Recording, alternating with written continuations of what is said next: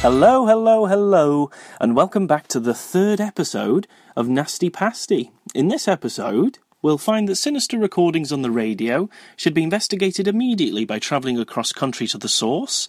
Fleeing a haunted house when you're already outside is extremely difficult for some reason. And after going back into a haunted hotel after you've already escaped, you shouldn't be surprised when you actually come to harm. So it's me again, Mr. Andy Roberts, gassing on about non-video nasty films that for one reason or another were not included on the official nasties list, but they're still similar in tone, content, censorship, crew, actors, release era, you name it. As always, if you'd like to learn a bit more about the actual video nasties themselves, you may want to tune into the Video Nasties podcast by Christopher Brown, and also the Strange and Deadly Show by Mr. Christopher Clayton and Tom Elliott. Well, in this episode of Nasty Pasty, we're covering a little bit of an oddity in Italian horror. Evil Dead non-sequels. So, when Evil Dead and Evil Dead 2 were released in Italy, they were retitled as The House and The House 2, or La Casa and La Casa 2. Immediately after the success of Sam Raimi's films, a few Italian directors thought that they'd cash in on this success by releasing their own films which followed that titling system. So we had Umberto Lenzi releasing a film called Ghost House in 1988 and retitled as La Casa 3. You had Fabrizio Laurenti releasing Witchcraft as La Casa 4, while Claudio Fragasso released his film Beyond Darkness as La Casa 5. The series didn't stop there, however, as the two sequels to Steve Miner's classic House film, which was House 2, The Second Story, and House 3, The Horror Show, they were marketed in Italy as La Casa 6 and La Casa 7, despite their original release date being way before even La Casa 3. So while the La Casa series is confusing in itself, the fact that they took House 2 and House 3 is very ironic, considering that House 3 was also itself a non-sequel, even in its own series. This practice of retitling unrelated films to cash in on the success of a more prominently known film, it wasn't really that uncommon in Italy, with films like Alien 2 on Earth, Troll 2, Troll 3, and Terminator 2, and not the Judgment Day example, being some types. And we'll be covering some of these later in the show, namely Alien 2 and Terminator 2, but they're under their other titles, like Alien Terror and Shocking Dark. But anyway, we're focusing on this Evil Dead bunch just for now. As some of our listeners may already know, the original Evil Dead was a bona fide video nasty in Britain, but it was one of the ones that were dropped from the list of 33, of which the prosecutions were unsuccessful in those cases. And its sequel Evil Dead 2 was released in 1987 without as much controversy, but both titles suffered censorship on their VHS re-releases, presumably just because of the reaction to the first film. While the two films do have their own continuity, which is followed properly by 1992's Army of Darkness, La Casa 3 and 4 dispense with the Deadites completely and the cabin, and follow instead unrelated plots with only a few elements that are similar. All the films are now centred around a house of some kind with evil forces around attending to cause the film characters harm. And the only other thing that I can see that they all have is recording devices. In Evil Dead 1 and 2, Professor Noby's tape recorder is present as the genesis of the spirits returning and is quite an important element in both films. In Ghost House, there's a strange recording from a radio prompting the investigation of a haunted house, while in Witchcraft, a character has a child's recording toy that picks up some nefarious chanting at some point of the film. But apart from that, the films are pretty much unrelated. So anyway, that's enough to start us off, so let's start with Ghost House.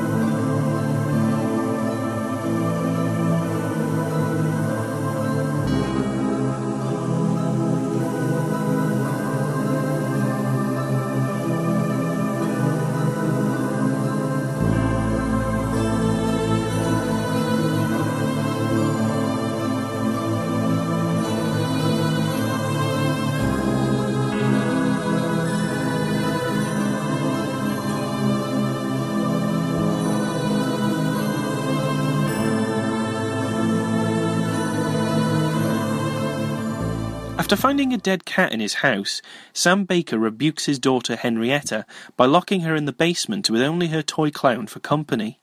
Shortly after, both Sam and his wife are brutally murdered by supernatural forces. In present day, Martha and her boyfriend Paul intercept a strange signal on their radio with someone calling for help. Paul does some calculation and deduces where the signal is coming from, driving there in tow with Martha. Arriving at an abandoned house, they meet Jim, who is on vacation with his siblings, Mark and Tina, and their friend Susan. Jim is the voice on the radio, but insists that he's not recorded the clip that Martha and Paul heard. Staying the night to investigate, the recording becomes reality when Jim is attacked in the basement by a ghostly Henrietta and the clown, who cause a fan to dislodge a blade and slicing Jim's throat open. The caretaker for the house, Valkos, also causes trouble for the group, leading the police to believe that he's responsible for Jim's death. After Martha encounters the clown herself and is nearly strangled by it, she insists that she and Paul leave. Paul relents but does further research on the Baker family, leading him to a funeral home. He asks the mortician about the Bakers when he reveals that Sam had taken the clown doll from the coffin of a child for his daughter Henrietta. And back at the house, a curious Tina goes back in the house to look for a drifter that she'd met, when she's suddenly killed by a guillotine that bisects her. Valkos murders the mortician that Paul spoke to, and follows them to the cemetery where they'd hoped to find Henrietta's grave. Martha flees the madman into a small crypt and gets stuck inside, while Paul searches for her and suddenly encounters a dead Valkos hanging from a tree. Mark investigates the house to look for Tina, but only finds her body, and he is attacked by a spectral dog before the floor gives way and he falls into a vat of burning lime. Susan, in another bathroom in the house, gets drenched in blood and becomes scared by a noise. Arming herself with some garden shears, she stabs the figure who walks around the corner, which actually turns out to be Mark. Paul frees Martha from the crypt and realises that Henrietta's tomb is inside. He splashes it with gasoline after seeing the cloud inside and sets it alight. Susan is about to be killed by a skeletal figure in the house, only for it to dissipate upon Paul burning the tomb. Susan leaves after the police wrap up the case, and Martha and Paul return to their house in Boston. On the way to meet Paul in town, Martha suddenly sees the clown in a shop window, before Paul is killed suddenly by an oncoming truck. Who are you? What do you want? For God's sake! Somebody help me! Help! Help!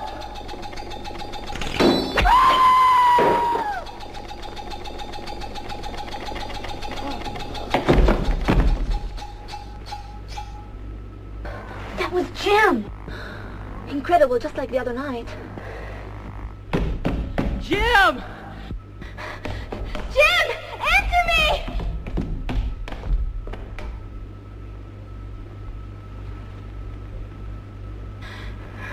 Oh, no. No.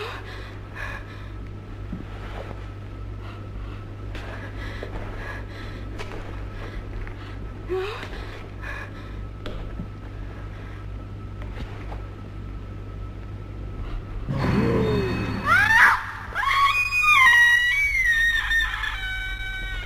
Come on, let's go.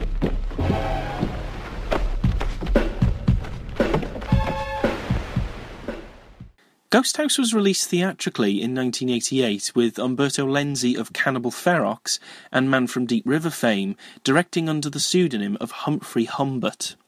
The producer was another nasty director, Joe D'Amato, who had done the infamous Absurd and the Anthropophagus film in the early 80s. There's not really any effort to connect the plot with the Evil Dead films, and the plot instead concerns a haunted house controlled by a malevolent clown doll, which looks very similar to the clown doll from Tobe Hooper's Poltergeist. The film's productions are clearly low budget, and it feels quite similar in tone to a TV movie, especially when it's viewed along with Lenzi's later TV movie efforts, The House of Lost Souls and The House of Witchcraft. Despite this feeling of cheapness, the film's signature gore effects are quite brutal and nasty in nature, and they do actually surprise with the explicitness, especially in the opening scene. Some of the ghostly happenings seem to harken back to Evil Dead 2, like the warping mirror, whereas others are more odd and unique, such as a severed head appearing in a washing machine, a phantom flood of quicklime, a hooded skeletal figure brandishing a kitchen knife, and a spectral vicious dog. While the setting can be cliché, the interesting spookiness makes it quite watchable, but it is sometimes ruined by the pacing. It leaves huge gaps of dialogue and exposition between the supposed exciting bits. A big example of this is after Jim is killed by the fan blade. There's no on-screen demise for what feels like an eternity, and we kind of just get lots of hoofing around and being chased by Valkos, who's the most obvious red herring. The pacing isn't helped by the characters either. They don't only act cliched, but some of them are stupendously moronic in their behaviour.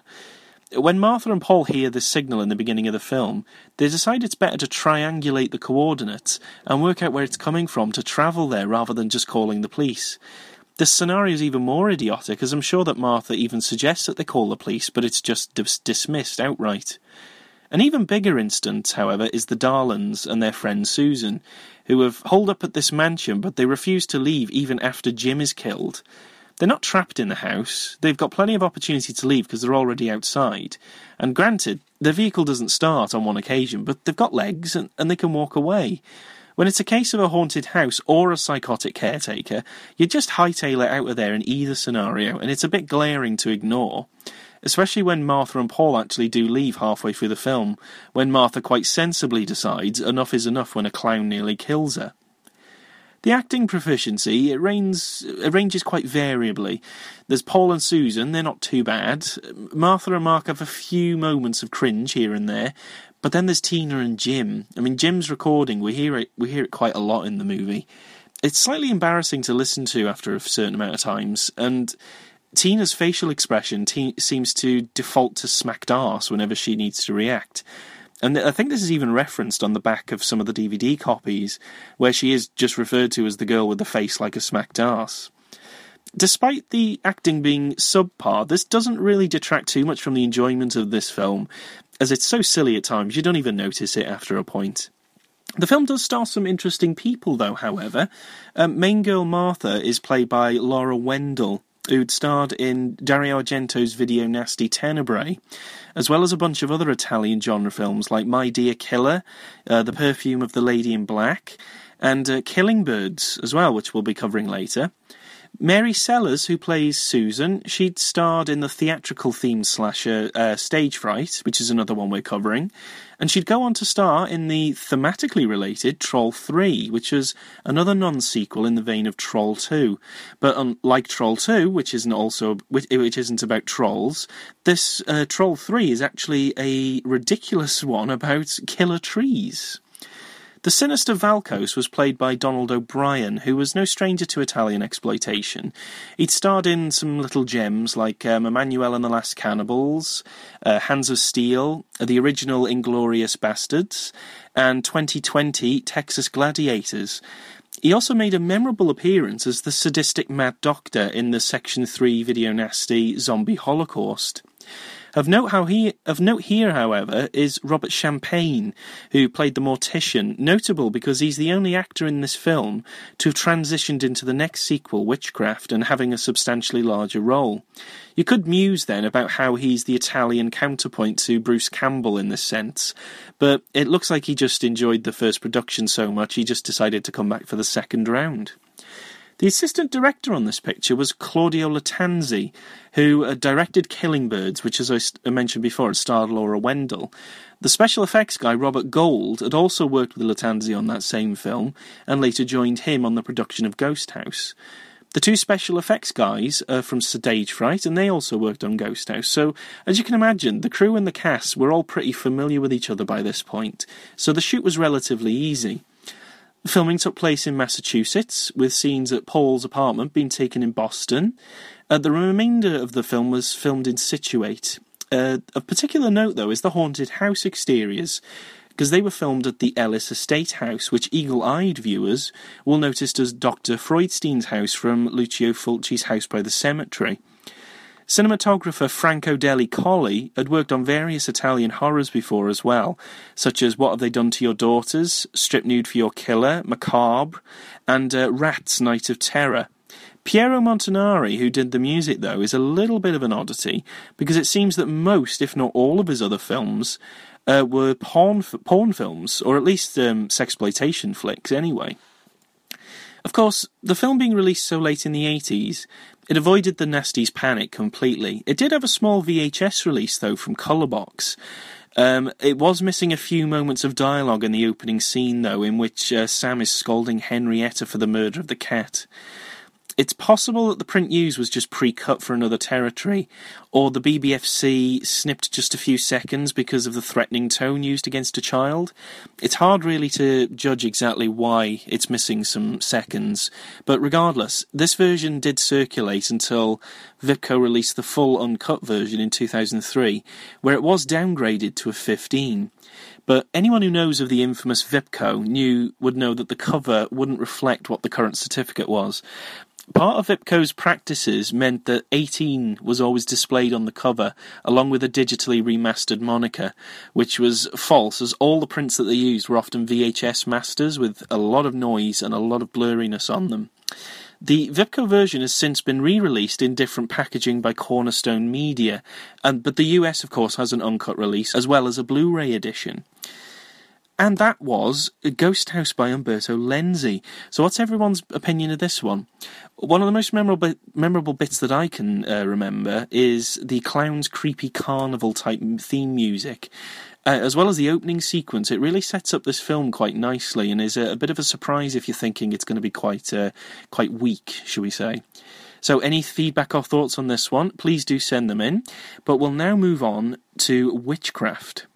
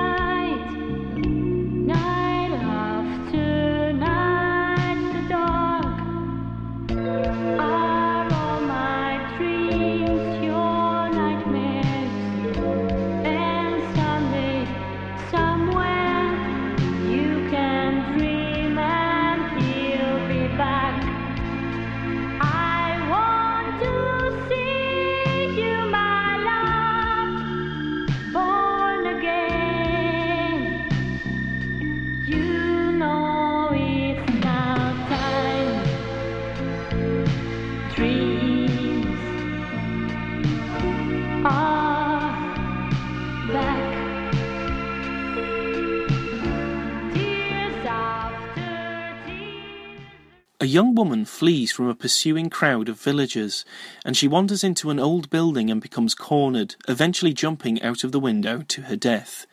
In the present day, the virginal Leslie and her boyfriend Gary are on the same island and staying in the building, which is an old hotel, so that she can research a legend about witchcraft being practiced there. Meanwhile, in the nearby city, the pregnant Jane is flustered by a mysterious lady in black, who shines a strange hairpin at her and almost causes a girder to crush her. Back home, Jane's mother Rose, father Freddie, and her little brother Tommy are discussing their hotel, which they wish to buy and convert into a modern hotel. Meeting with architect Linda and property owner Jerry, the group set out for the island. After arriving and meeting Gary and Leslie, Jane is pulled into another dimension through a bathtub and is terrorized by cackling figures. The mysterious lady kills the sailor who brought them there and casts the boat adrift, leaving the group with no choice but to stay the night. Over the course of the night, the group are dragged into another dimension and killed. Rose has her mouth sewn shut and deposited in the fireplace where she's burned alive. Linda is impaled through the neck on a swordfish after being tied into a chair and cut into, while Jerry is crucified and spirited outside onto a bonfire. Leslie is dragged into the other dimension while sleeping and is brutally raped by a mutilated demonic man. Waking up, she soon sees that she's bleeding. Freddie, Gary and Jane become aware of this impending danger, and together with Tommy and Leslie they try to attract the attention of a helicopter that's been sent out to find Jerry. Unsuccessful at doing so, the lady in black kills Freddie using a voodoo doll to cause his veins to burst open. Day breaks and the group decide to just make a run for it, with Jane leading Tommy outside. Leslie and Gary, however, investigate the attic room where they saw the mysterious lady, and upon leaving the room, it appears that Jane has already become possessed by her and looks exactly like the witch from the opening. Leslie and Gary flee the hotel only for them to realise they've left Tommy behind. Gary is killed when trying to retrieve him, and Leslie is soon cornered by Jane. She's about to kill Tommy when he switches his toy on, which has his voice recording on it, saying that he loves Jane. The sound breaks through her, and the witch loses her control, and she fatally dives out of the window to stop the witch from making her kill Tommy. In the end, Leslie and Tommy are rescued, but Leslie is soon horrified when the doctors tell her she's pregnant. I've been waiting for you. I chose you all carefully. Your weak souls are the source of my existence. And this body, the vessel that shall contain them and carry out my task. Come on, Jane. Let's get out of here. There are 3 doors to the dark side. Lust, avarice, and ire. Linda for the lust, and Rose for the greed, and ire of the persecuted witch. Add Jane's baby, and the one element that unites and completes the rest. The loss of purity, yours, Leslie. It's locked.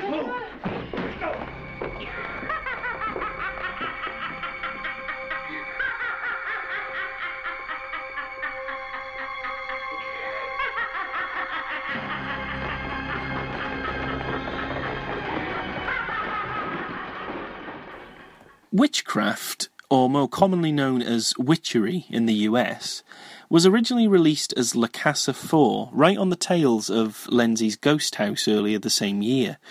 Again, the film's plot has no real relation to Evil Dead, and no relation to the plot of Ghost House either. Instead, the film focuses on a group of strangers who are stranded on an island off the coast of Boston, who encounter the wrath of an old witch inhabiting the body of an old German actress, who begins to off them by dragging them into other dimensions. Apart from the obvious theme of a haunted house, or in this case hotel, witchcraft shares some other elements with its predecessor, namely the appearance of Robert Champagne as Freddy, and also a perfunctory shot of a Boston street that is directly lifted from the ending of Ghost House. While it appears to have nothing else in common plot-wise, the film clearly takes inspiration from other Italian classics instead, for a relatively unique blend of multiple images, even if they don't really fit necessarily together that well. One of the more striking images in the film is the witch's use of an ornate hairpin that reflects dazzling light, usually before she's casting a spell of some kind. This is most definitely a reference to Argento's classic Suspiria, in which there's a very psychedelic sequence where Susie is purposely dazed by the ballet school's cook. While it's not as effective as Argento's example, it's nonetheless interesting imagery.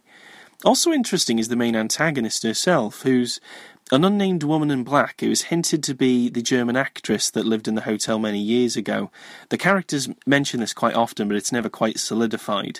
But it's hinted that it's the actress's body that's possessed by the witch of centuries past. While this also seems like a reference to Suspiria, which is primarily about a German ballet school inhabited by a coven of witches, the witch's method of using 3 doors that lead into hell to achieve some nebulous objective is very similar to the themes that are present in Lucio Fulci's Unofficial Gates of Hell trilogy, namely The Beyond and City of the Living Dead. In pretty much the same way, though, as Fulci's films, the concept of the 3 gates only really functions as a concept, because the mechanism is just not really fully explained, even though the witch kind of discusses it with Leslie and Gary once she's possessed Jane. Despite it borrowing from a number of different source materials, it nonetheless manages to showcase some mean-spirited nastiness, such as Rose having her mouth sewn shut before being burned alive in a chimney, Leslie being horribly raped by Satan, at least according to the end credits, and Freddy's veins horribly throbbing before bursting open. The general odd tone due to the witchcraft theme and the frequent scenes of characters being dragged to another dimension of flames, dust and wire fences is genuinely mystifying and a lot more interesting than one could really hope for. The Exorcist, of course, is emulated as well with the presence of Linda Blair, and it's not really a surprise when she does, in fact, become possessed.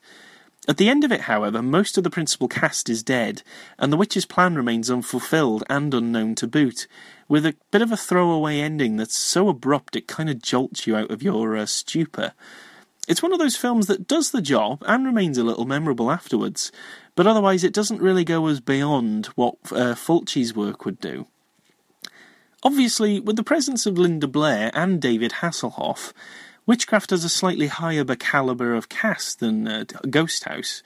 Hasselhoff hadn't quite hit his Baywatch years until about a year after this film, but he had already appeared in Luigi Cozzi's Star Crash, as well as the well-known Knight Rider series. Baywatch, of course, would cement him in people's memories forever, and he became a bit of a cult star, making guest appearances in stuff like Adam Sandler's Click, the SpongeBob SquarePants movie, and Piranha 3DD. Or 3DD, however you want to pronounce it. Now, we also have Catherine Hickland, who played Linda.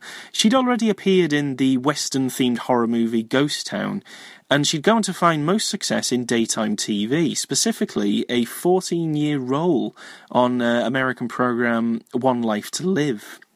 There's also Annie Ross, who played the Moody Rose. She had a little bit part in Superman 3, and she also had a recurring part in Basket Case 2 and 3. Interestingly, she was also a singer who contributed to a few soundtracks. More recently, 2015's Carol, starring Cate Blanchett. Also 1973's Wicker Man.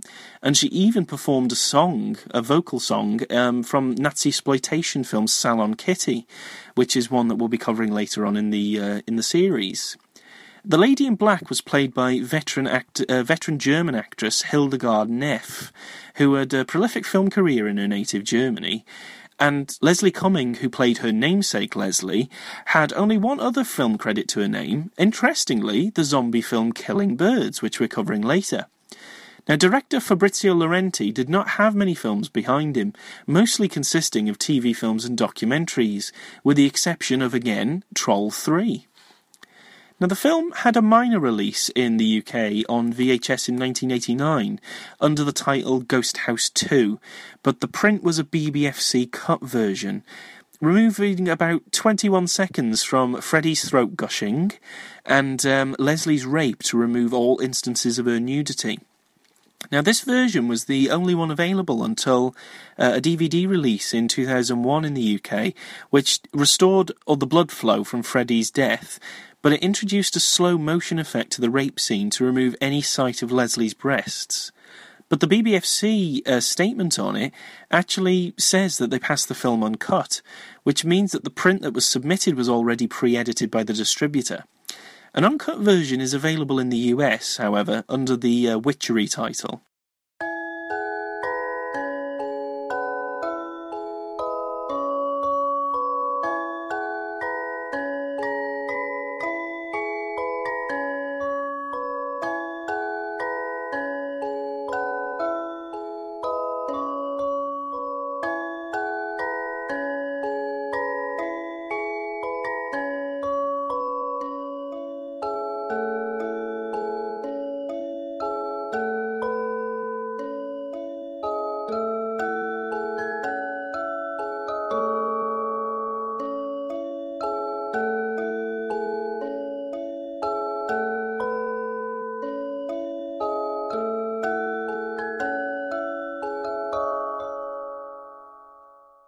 And that was Witchcraft and the end of the show for this week.